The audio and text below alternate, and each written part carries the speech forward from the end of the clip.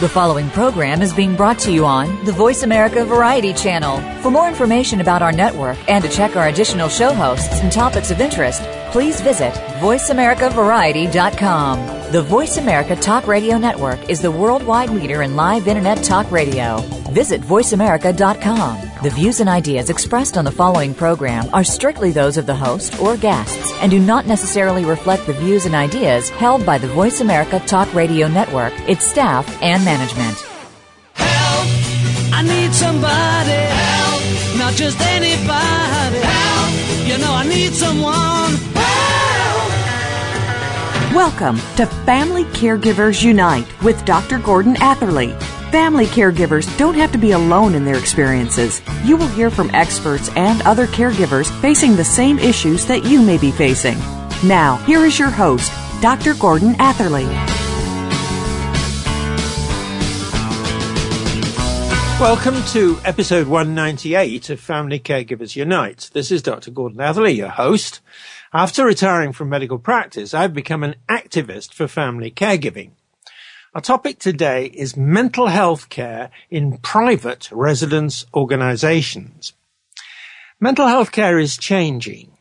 Medical care is still necessary for mental health care, but other forms of care are also increasingly important.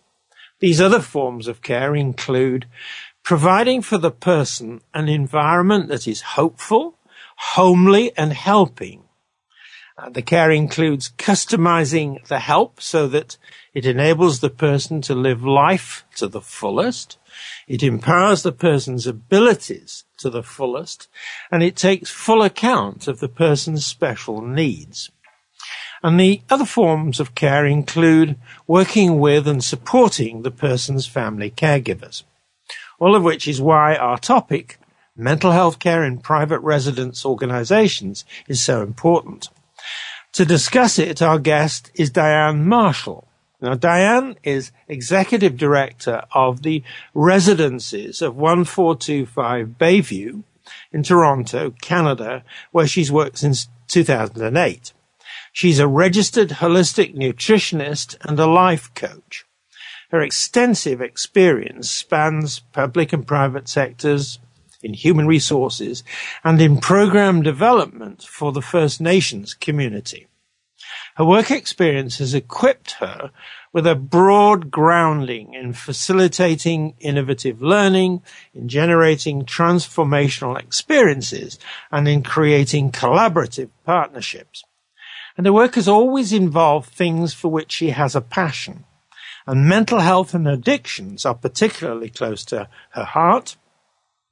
That's in part because in the 1970s in Montreal, her family was personally involved in creating Portage, a community which has become an international model for addiction treatment. So welcome to the show, Diane. Thank you very much, Gordon. Diane, please tell us more about your personal story and your work as Executive Director of the Residences of 1425 Bayview. Diane?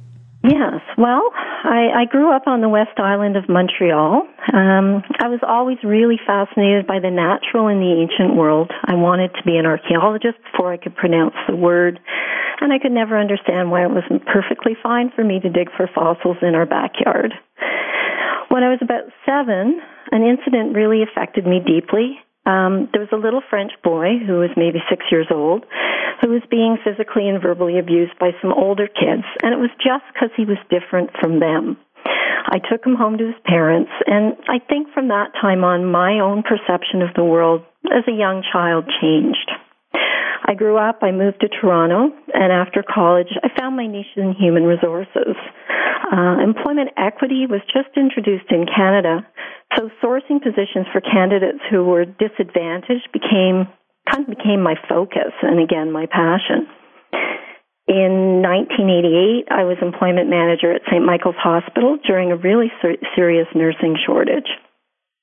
That was my first role in healthcare, and it was probably one of the most challenging positions I ever held. I traveled to Britain, and we recruited over 50 nurses to emigrate to Canada. When our 2 sons, who are now 21 and 23, were young, HR consulting gave me the flexibility I needed. I became a registered holistic nutritionist with the intention of pursuing corporate wellness. I discovered, though, that I really wanted not only to be a change agent, but to work with change agents at a higher level. At that point, I co-founded the Peel Aboriginal Network, and I also worked with Angangak, a traditional Inuit elder from West Greenland. He actually called himself an Eskimo, and that was fine in his culture. He was a mediator who worked in restorative justice with the Canadian government, as well as a traditional teacher and healer of his people. And his teachings were on environmental and Indigenous issues and focused on facilitating peace and unity. And as Director of Program Development, I built a platform to bring his wisdom teachings to a global audience through experiential programs and workshops and events. As his assistant within ceremonial and healing circles, I had the amazing privilege of spending time with incredibly inspiring people. I had some amazing life experiences. At one healing conference in Chennai, India, I was absolutely blown away to be staying in the same room where the Dalai Lama had slept just a few days before. In Arkansas, talk about renewing my love of archaeology, I went on a dig for crystals on the side of a mountain, and I roomed with an archaeologist from the Smithsonian. So working with him was a life-changing experience. In 2008, I found another passion. I took on a contract as outreach and recruitment consultant with the residences of 1425 Bayview. Diane, I'm going to stop you there because I want to now get into the next question, which is about the work you do at the residences of 1425 Bayview. In other words, tell us about what the residences actually do, please. Okay. My role there, when I was first hired, was to create awareness that we existed as a resource for families and organizations and stabilize staffing.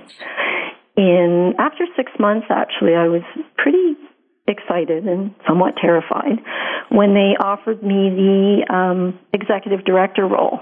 I've been there now for 5 years and am exposed to new experiences and situations every day, which really give me a window into the challenges faced by family caregivers and our residents and our staff.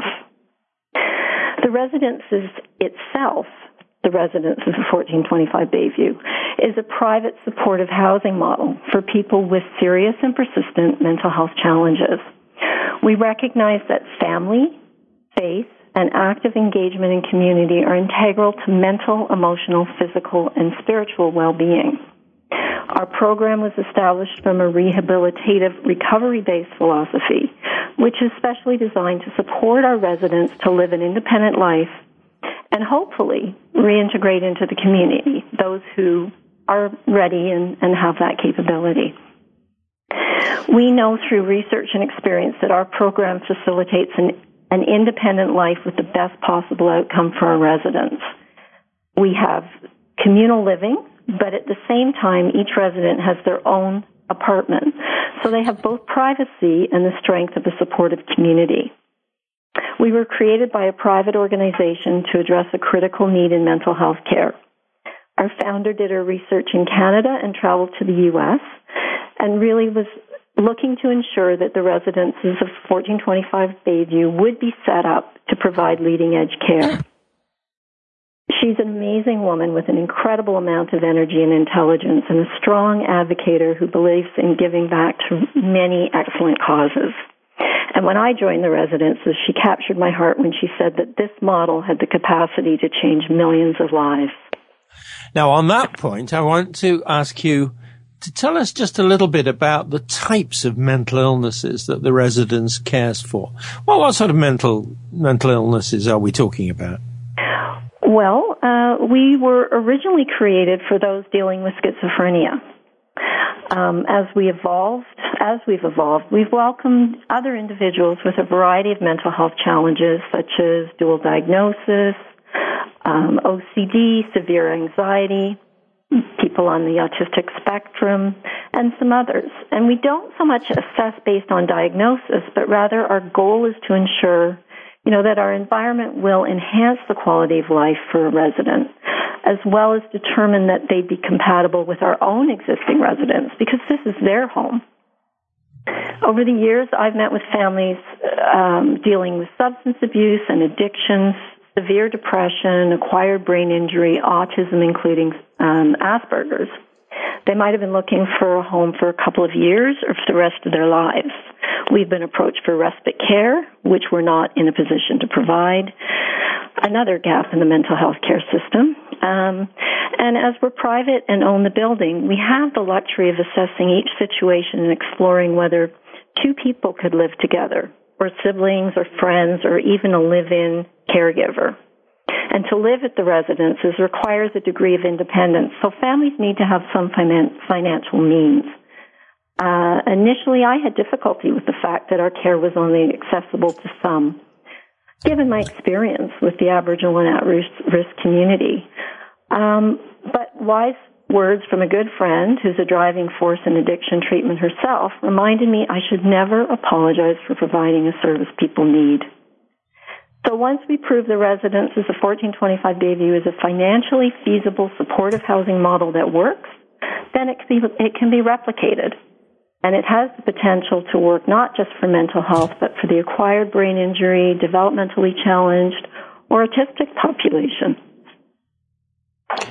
Diane, just to clarify one point, well, the residents that you provide care to are children and adults. Is that right? I'm sorry, no, they're adults. So essentially our residents can be anywhere from 18 and up.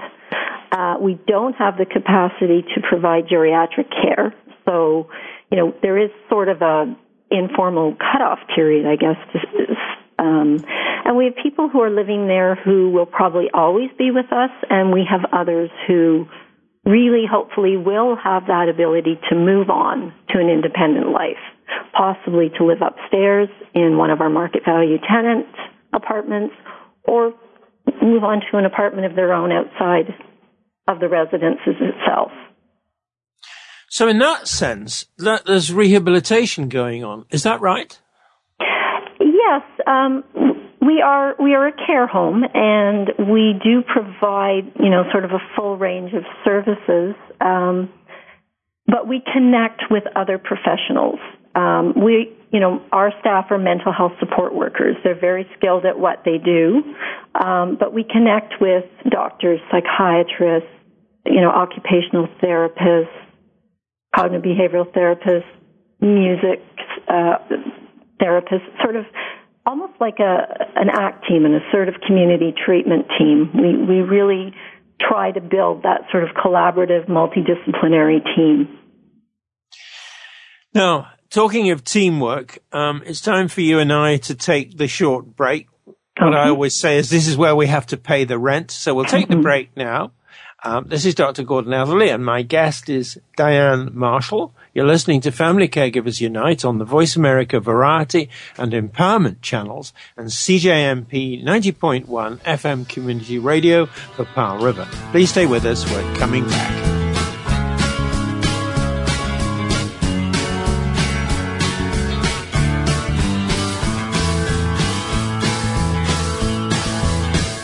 Find out what's happening on the Voice America Talk Radio Network. Find out about new shows, featured guests, and what's up this week. Find us on Facebook by searching keyword Voice America. Are you an entrepreneur that wants to achieve more? Not just in it for profit, but to do work you find meaningful, that adds more value to more people in more ways? Listen for Be More, Achieve More, Inspiration for the Entrepreneurial Mind. With host Chris Cooper, you'll hear from successful achievers from around the world with the passion and experience to offer invaluable guidance. These people are making a difference and will help give you the motivation and insight to achieve more. Be More, Achieve More can be heard live Fridays at 8 a.m. U.S. Pacific Time on the Voice America Business Channel.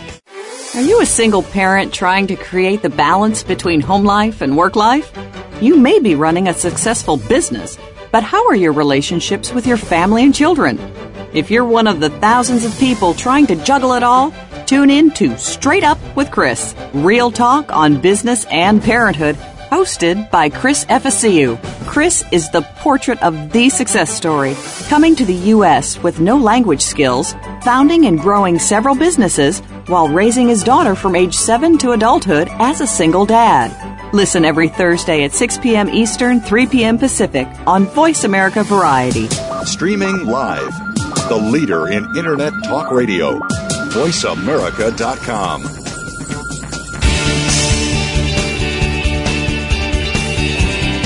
You are listening to Family Caregivers Unite with Dr. Gordon Atherley. If you have any questions or comments about our program, please address them by email to docg@familycaregiversunite.org.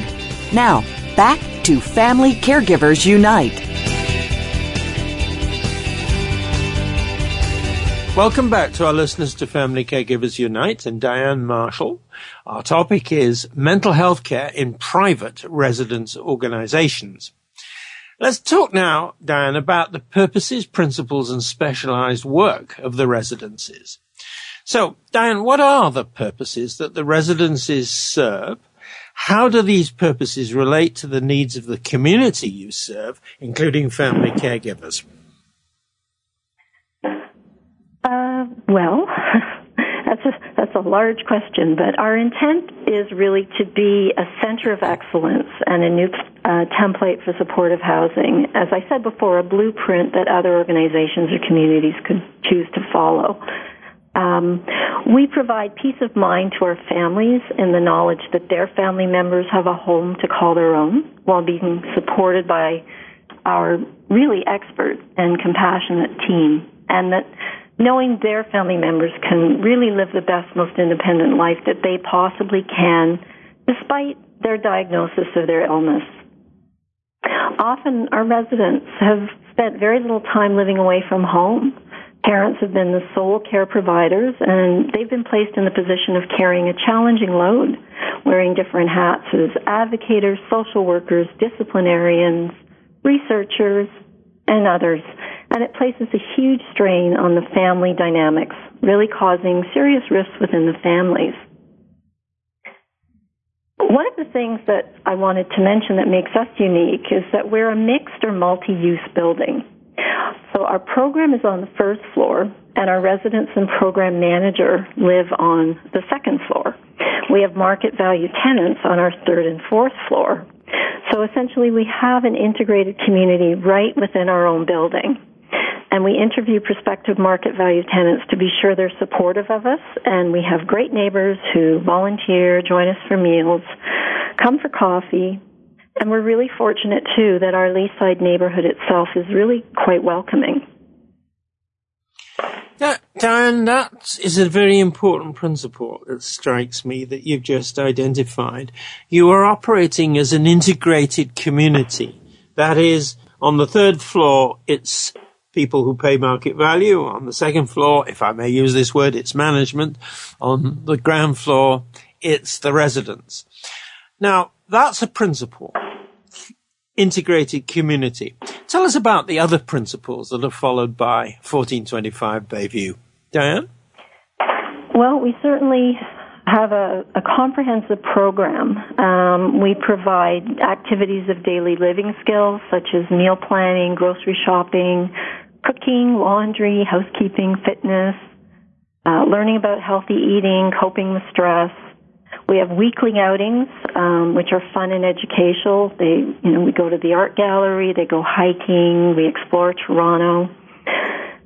Our core program consists of fitness and yoga, living through the arts with the Royal Conservatory of Music, which is an excellent program that we've sort of brought in the last year and a half, where we have about 20 different mediums we've been able to explore. And at the moment, singing is really popular. Nobody seems to miss singing. And in addition to that, we have current events. We, encourage community involvement. And we teach life skills, such as managing and recognizing stress, learning to problem solve. And the other point that's quite interesting is we first started out sort of developing a foundation for our residents, and most of our programming took place in-house. Now most of our residents are working, they're in school, they're volunteering, and so any of those things take precedence over sort of our core program. When you say take precedence precedence over the core program. Give us an example of something that you were just talking about then. Well, let's say that yoga class is happening, and there's sort of an expectation that if you live at the residences, you take place in the programming, other than the sort of natural downtime and the opportunity to work, to volunteer, etc. So if something is happening sort of outside the residences, which is about something that will sort of further the goals of the resident themselves and get them more involved in the community, give them sort of more opportunity to develop some self-esteem and some skills, then that takes precedence. I mean, essentially that is the programming. Really, that's another very important principle, isn't it? That there are ways in which priorities are set. That sounds a bit bureaucratic, but in the sense of if something's happening outside that will help the individual, the person, take up a life outside, that takes precedent over attending a course for which the normal expectation would be that you go there. So that's really reflecting something that's powerfully important in the sense that people who are faced with a choice have some principles that they know you operate and that you operate, which enable to make a decision which isn't going to cause a problem. Now, have I understood that right? Yes, I would say that's absolutely true. I mean, it's really, quite frankly, a challenge to be able to do that because we're such a small group. There's only 5 of us living at the residence, only 5 residents living there at the present time. We are completely full, but we're quite small. We have the capacity to expand maybe just a little bit more. So maintaining a core program with 5 people who are working part-time or volunteering and still sort of making sure that there's that structure and consistency is pretty tough. Yeah, I can see that. Now, I want you to tell us about the parts of the work of the residences that are most important for the mental, emotional, and physical well-being of the residents and why they're so important. What I'm driving at there is the work you're doing has principles, it has purposes, and it's obviously successful, what you're doing. Tell us in more detail about the parts of the work that makes the program as a whole so successful. Diane? It's really important, I probably can't stress enough, it's really important to create a broad integrated circle of care with the resident and their families and the psychiatrists and therapists and with our staff. And our staff are trained to deal with mental health issues, and they get to know the residents quite intimately, and they can offer their own personal perspective. Again, consistency and structure really helps to optimize the residents' ability to live sort of an independent life and sort of have that sense of kind of knowing what life is going to look like, more or less, because sometimes it's tough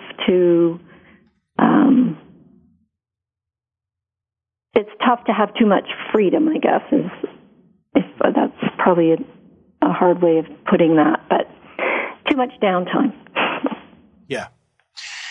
I know something about the institutions where people with mental illnesses would be admitted and basically kept there. And I'm a physician by background, as you know. Yeah. There would be a tendency to provide what would look like a ward in a hospital. That is to say, there were a lot of beds, and there were staff, and there were particular ways in which things were dealt with, because that's the way hospitals are run. Mm-hmm. Now, I'm stylizing this. What I'm hearing from you is something very different. That is, it's flexible, that is meeting the needs of individuals, that is creating some flexibility, it's running on principles. Now, first of all, do you agree with me that you're doing something different from the old days? And if so, what differences would you say are most important compared with the old days? The differences. In what you do and what they used to do. Well, I think it's the fact that we really spend time trying to determine what it is that, a prospective resident might need who's coming to live with us, and how we might sort of work with them, and how we even assess how they come in to the residences. So, if a call comes from a family caregiver, we invite them for a tour, and they have the option of coming in with or without their own family member. That's their decision. I always do a preliminary telephone discussion with them, and sometimes have them speak to my program manager as well. If it's a referral from another hospital or social service agency, then we generally have a pretty good starting point to understand the needs of a potential resident and family. Our intake process is thorough, so that certainly is not different, I suppose, from other things. The written application is completed by the family members and the resident, and of course the psychiatrist. But these people are moving into a new situation, and leaving home for the first time ever can be really difficult. And very often the way the potential resident presents at home and with us can be really different, and there may be a lack of insight by the resident or a lack of awareness from the families as to how challenged they actually are with daily skills and interaction. And our staff are really compassionate, and they're very sort of adept, I guess, at helping families to understand that, maybe the son or daughter that they thought might be more independent or stable isn't really as independent and stable as they might have thought that they were. So it's really our job to try to work with the family caregivers and help them see the resident as they are today. And again, we really work hard to weave a tight circle of care. And I think that's the difference. Having everybody work together I can't emphasize enough how important it is to have everybody on the same page, so that, there's not misinformation or things don't happen that people aren't aware of who need to understand it. Okay. And we also, very, very important point. No worries. We do have to take the break now, but I'm coming back to that very theme. Particularly the way in which you include family caregivers in the circle of care. So let's take the break now. This is Dr. Gordon Atherley, and my guest is Diane Marshall. You're listening to Family Caregivers Unite on the Voice America Variety and Empowerment channels and CJMP 90.1 FM Community Radio for Powell River. Please stay with us. We're coming back.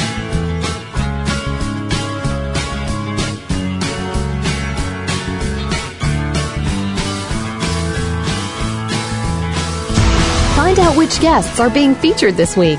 Read our network press releases and read the blog posts from your favorite hosts. Go to iradioblog.com today, powered by the Voice America Talk Radio Network. Tune into Around the World in a Glass, presented by Sportsman's. We're a show all about wine, spirits, and other beverages. Your host, Kimber Stonehouse, is a professional expert and wine enthusiast. Each week, we'll focus on a different region of the world, discuss wines and other beverages, talk about some of the top restaurants in the region, and what to pair with which wine. Just listening could make you almost an expert. Around the World in a Glass is heard live every Wednesday at noon Pacific Time, 3 p.m. Eastern Time on the Voice America Variety Channel. Do the adventures of Indiana Jones leave you curious about this exotic and unusual profession? If so, don't miss Indiana Jones, Myth, Reality, and 21st Century Archaeology with Dr. Joseph Schuldenrein. You'll learn about forensics, ancient civilizations, and human origins. Listen to Dr. Schuldenrein and colleagues discuss their excavations and related archaeological topics, ranging from the unique to the sublime, and yes, even the mundane. Indiana Jones, Myth, Reality, and 21st Century Archaeology, live Wednesday, 6 p.m. Eastern, 3 p.m. Pacific Time on Voice America Variety. The Internet's #1 talk station. #1 talk station. VoiceAmerica.com.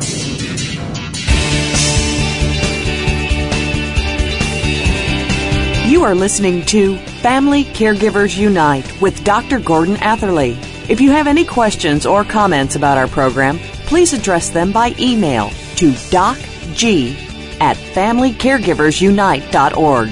Now, back to Family Caregivers Unite. Welcome back to our listeners to Family Caregivers Unite and Diane Marshall. Our topic is mental health care in private residence organizations. Diane, now let's talk about the special needs of family caregivers you work with as well as the residents. So please talk about the special needs that residents typically have and how 1425 Bayview meets these needs, and please give us some examples of those special needs. Each person, obviously, who comes to us is different, and they have a whole different set of needs and wants and desires and challenges. People with schizophrenia, for example, come to us with negative symptoms and, maybe the side effects of medications. And so you're dealing with things like, lethargy and difficulty of, motivating them and engaging them. Often they've got really low self-image or unrealistic expectations of themselves and severe anxiety. Some need more personal support than others. And our staff really need to be motivators. They need to engage and encourage and cheerlead and facilitate and counsel and empower. And, it's really, really important to get the best staff to sort of work with our folks. And, things that are really important are a sense of humor. That goes a long way to sort of diffusing challenging situations. High energy, and again, much as there is a core program and some expectations, the learning needs to be fun. This is their home. And our staff excel at that. I mean, they're mental health professionals who know how to establish, appropriate boundaries, maintain a balanced perspective with our residents and our families. And they really go above and beyond the call of duty. We have to be mindful of their own sort of personal health and well-being because they're really invested in what we're doing. And, we need to do things to keep them happy too. So, we recently had one of our staff, we funded him to become a personal trainer. And that's an asset to us and also to him, personally and professionally. And so he'll be able to offer that to our residents. And that sort of is the beauty of the residences of 1425 Bayview. Because we're small and because we're private, we can be an incubator for new ideas, and we can sort of adjust our program as we need to for the individual needs of the resident themselves. And most organizations, I don't think, have, the ability to do that. And I would say the other point is how closely we do work with the family. I mean, family meetings take place regularly. Most are involved in their family members' lives on a daily basis. We keep our families involved, and of course they want to be involved. They come to meals, they come to barbecues. We have an annual Christmas dinner, summer barbecue, and different celebrations throughout the year. Dan, I'm just going to stop you there and just ask you a particular point about special needs. Is depression an issue, a clinical challenge that you experience with the residents? Absolutely. Absolutely. Depression and, again, sort of that lack of spark for life is one of the things that we work with daily to, find ways to ignite our residents' passion for, things that they once loved or for new things. And it's very, very hard. They have low self-esteem quite often. They have unrealistic expectations of themselves, and sometimes it's hard to kind of come to grips with maybe the reality of their own situation. Right. Next question is, how do you actually go about assessing these special needs? How do you do it? And could you give us some examples of the way in which you go about assessing these special needs? Well, I think, as I said before, I mean, it's the process when someone first comes to us, either through a referral or of their own accord. They will come in for a tour, and we have them take part. We have the potential resident take part in our day program for 1 to 3 months. So we really have an opportunity to assess them and sort of how they fit into the program and whether they can benefit from what we provide and make use of what we provide. And also, as I said before, the importance of making sure that our own residents are comfortable with them. That's a community approach, isn't it? That people have got to be able to live within your community, and your community has to be able to accept the new people that join it. Is that right? That's absolutely true. I mean, again, the beauty of the residences is it's communal living, so they have their own, privacy, their own homes, their own apartments. But then they have a sense of, I use the word family, that's not the correct word. They have a sense of community. Yep. Now, I want to ask you about the family caregivers, because they have needs, needs as they relate to their family members and also their needs generally. Please tell us how you work with family caregivers. Tell us more about that, because you've already discussed it to some extent. And please give us some examples of the way in which you work with family caregivers in ways that help them meet their needs related to the family member who is living at 1425 Bayview. How does all that work out? Diane? Well, we try very hard to be understanding of the fact that while we're advocating for the resident themselves, who is an adult, they have a family who have their own sort of desires and wants and hopes for them. And one of the ways that we work to really, meet their needs is we make sure that they try to take care of their own needs. There are organizations such as FAME, Family Association for Mental Health, and some programs through some social workers that we know that we can reference them to if they need more help. But also, we've just recently started it's called a Family Residences Council. And so our families all now come together about every 2 months, and they meet and they talk about their needs and their challenges, and it gives them an opportunity and a voice to, speak of what they're going through. And at the same time, they then come back to us, the person who is sort of the advocate for them, and say, this is what's going on, this is what we're concerned about, this part of the programming isn't seeming to be as popular. They let us know sort of what's going on, and we do our best to, within reason, adjust to meet the needs of the residents and hopefully meet the family's needs at the same time. Now, still with the families and their needs, as I'm sure you've heard many, many times, and so am I, one of the challenges for families is they get exhausted.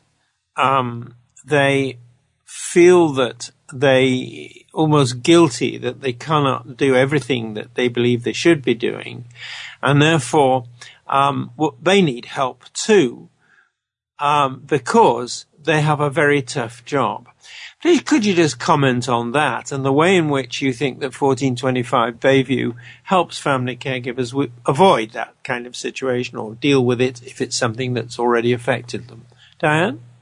Well, I think we try to ensure that they are as I say, that they're caring for themselves. But, hopefully the stress is off them by knowing that their family member is, living in a lovely home with good support, and that they're being well taken care of. And, hopefully we would hope that would mean that they feel, they feel better about their own situation. A lot of our families, they're approaching their elder years, and they really need to need to know that their family member will be well cared for, even when they're no longer there.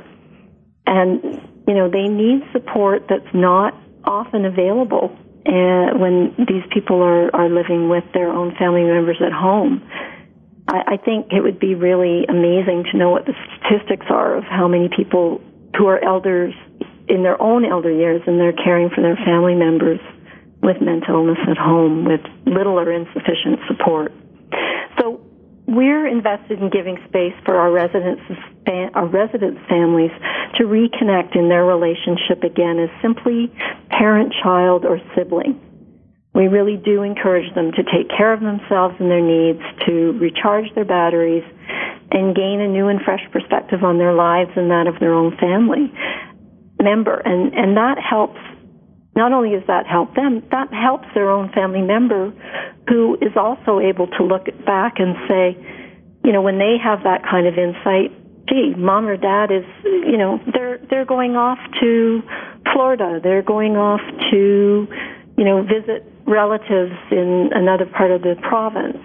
And I think that goes a long way to know that things are being taken care of, and they can relax a little and feel that they've done a good thing by having their family member live at the residences of 1425 Bayview. Putting it, what you've just said, back to you, but in a different way, the family caregivers are now part of the 1425 Bayview community. They meet together every couple of months, I think you said, as a group. They see the work that you're doing, feel relieved by it, but also don't lose their sense of duty as family caregivers. That's one aspect of it. And then the other thing that you said, which is very, very important, and I've heard many times, and that is summed up in this question: what will happen to my loved one, my family member, after I am gone? And I think, just quickly, you're saying that through 1425 Bayview, care can continue after the family caregiver is no longer with us to be able to provide the care. Is that right? That's correct, yes. Profoundly important message, because I'm repeating the point, but what will happen to my family member when I've gone? Among family caregivers who themselves are seniors, elderly people in retirement, has not received, I think, enough attention, and I think needs to receive more. And so your message about that is a profoundly important one. Now, once again, talking of messages, this is where we have to take our break, so we'll do that now. This is Dr. Gordon Atherley, and my guest is Diane Marshall. You're listening to Family Caregivers Unite on the Voice America Variety and Empowerment channels and CJMP 90.1 FM Community Radio for Powell River. Please stay with us. We'll be back.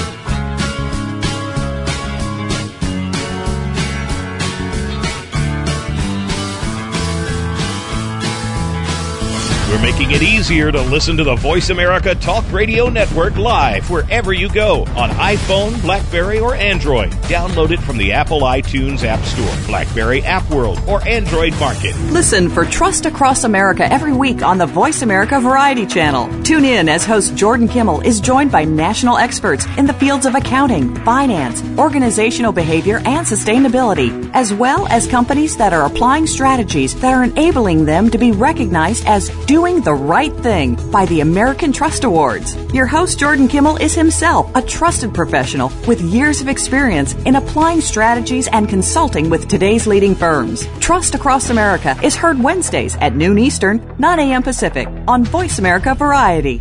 What does a visual workplace mean to you? How does it contribute to operational excellence? And what steps do you take to put it powerfully in place? Listen to The Visual Workplace, work that makes sense, to find out.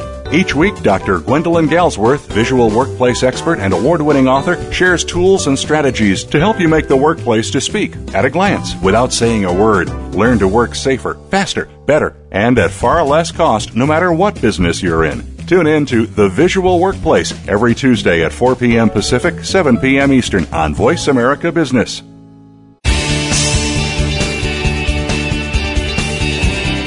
You are listening to Family Caregivers Unite with Dr. Gordon Atherley.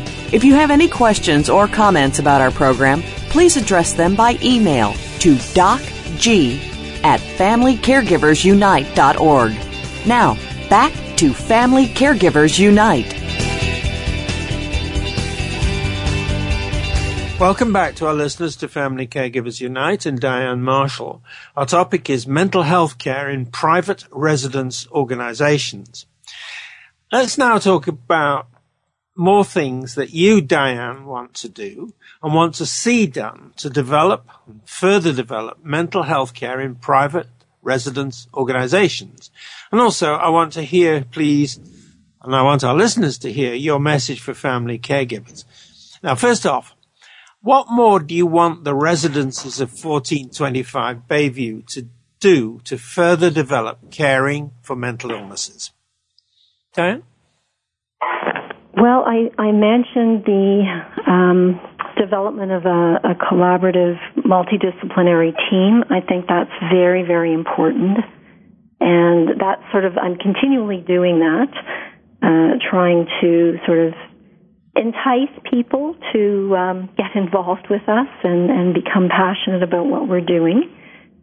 Another piece is we'd really like to look at the possibility of a sustainable social enterprise business, because again, gainful work, sort of meaningful employment goes a long way to increase people's sense of self-esteem, to build sort of community, to have their own skills enhanced, and to make a living.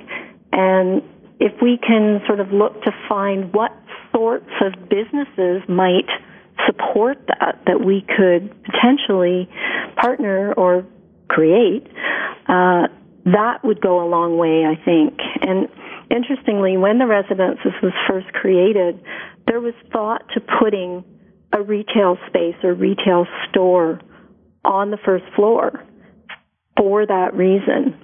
And I think it was well worth considering, and it's still something that I would like to see potentially happen.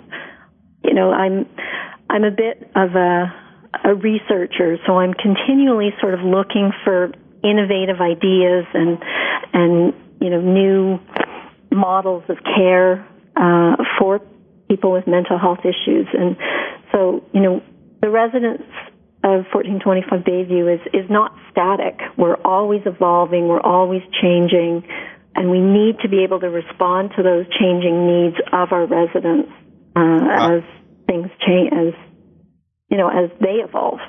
Yeah. Now, same basic question, but it's now, what more do you want the healthcare and social services systems generally to do to further develop mental health care in private residence organizations? In other words, what do you want the systems to do to develop the kind of things you've done? Diane? Gordon, I don't think we should ever stop lobbying for change. More supportive housing from the social services sector, and using, any means available to us to do so. There's such an incredible need, and despite the fact that there are millions of dollars being raised for mental health and a much higher awareness of mental health in the public, stable supported housing is one of the most important factors in achieving and maintaining health and well-being. And according to the Canadian Mental Health Association, residential care and supported housing yields the greatest reduction in hospitalizations and prison time, as well as a much higher quality of life. And supportive housing is economical compared to inpatient psychiatric care. And sadly, too, the government's cut back on some really good programming which was available, and families were able to rely on these programs to give them some respite and, get their family members out of their rooms and out of their inner worlds. Millions of dollars are being spent on integrating large numbers of people into a thriving supportive neighborhood near the Centre for Addiction and Mental Health in Toronto. And that's one option.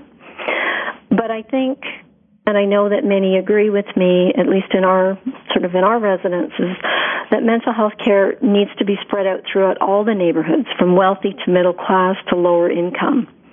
And over the last few years, I've focused on exploring innovative models of urban and rural care which exist outside Canada. The American Residential Treatment Association is a group of about 30 therapeutic facilities that are both urban and rural in the States. Canada has no residential therapeutic farms, which are, structured psychologically informed environments for people to do things like organic farming, gardening, and animal care, and it's all set to, help people's health and well-being, and it provides the opportunity to belong not just within the farm, but, participating in the broader community. Gould Farm in the States is celebrating its 100th anniversary. Canada has one organization, Peace Ranch, which was started privately by Diana Eaton in the 70s and obtained Ontario Ministry of Health funding in 1990. It's a great place, again, an extensive waiting list. It's my vision, really, that a residential treatment association of some kind be created in Canada. And as you mentioned at the beginning, my family were instrumental in founding Portage, which has now established many, I guess I would call them programs, but they're therapeutic residential addiction facilities in several provinces and in 15 countries. My very good friend and mentor, Linda, and her father, Gordon Bell, are pioneers of addiction services in Canada, and they founded the Donwood and Bellwood Health Services. I mentioned Peace Ranch and Diana Eaton. The reality is that families who become the activists, the visionaries, the creators of positive change, they're the ones who establish these facilities which address that gap in the mental health system. They come together to create innovative solutions to these kinds of issues. And it's unfortunately common for new supportive housing projects to encounter NIMBYism, not in my backyard. The latest private enterprise that's striving to be a therapeutic farm in BC had to completely reconfigure after 6 years of planning and hard work because the farmland that was being offered was jeopardized by the community suffering from NIMBYism. And, I understand the complexity in establishing these kinds of enterprises, and but it's really sad these sorts of situations continue to occur. I was really happy to hear that they are continuing to move forward, and they're determined not to allow their dream to dissipate. So I think we need to be more compassionate and understanding and become more educated, about new models of mental health, residential care in our own neighborhoods, and create inclusive and supportive environments. Right. Great message.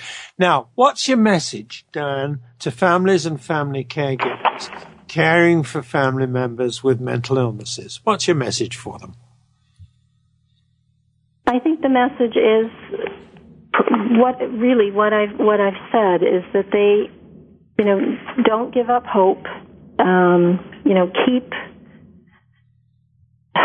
Keep trying to make positive change.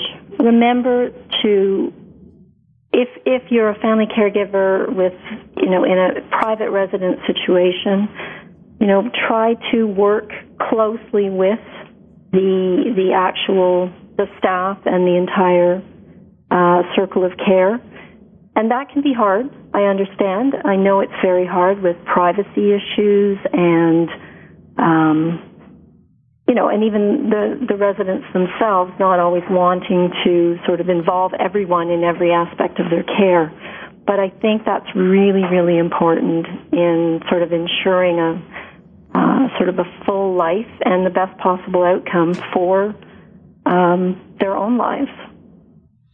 That's a very straightforward and deep message to people, isn't it?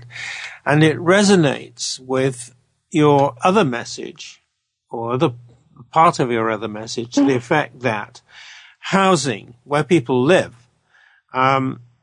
should be spread out across the communities to where it's needed. That is to say, it's fine for it to be in the center of a big town. That's good.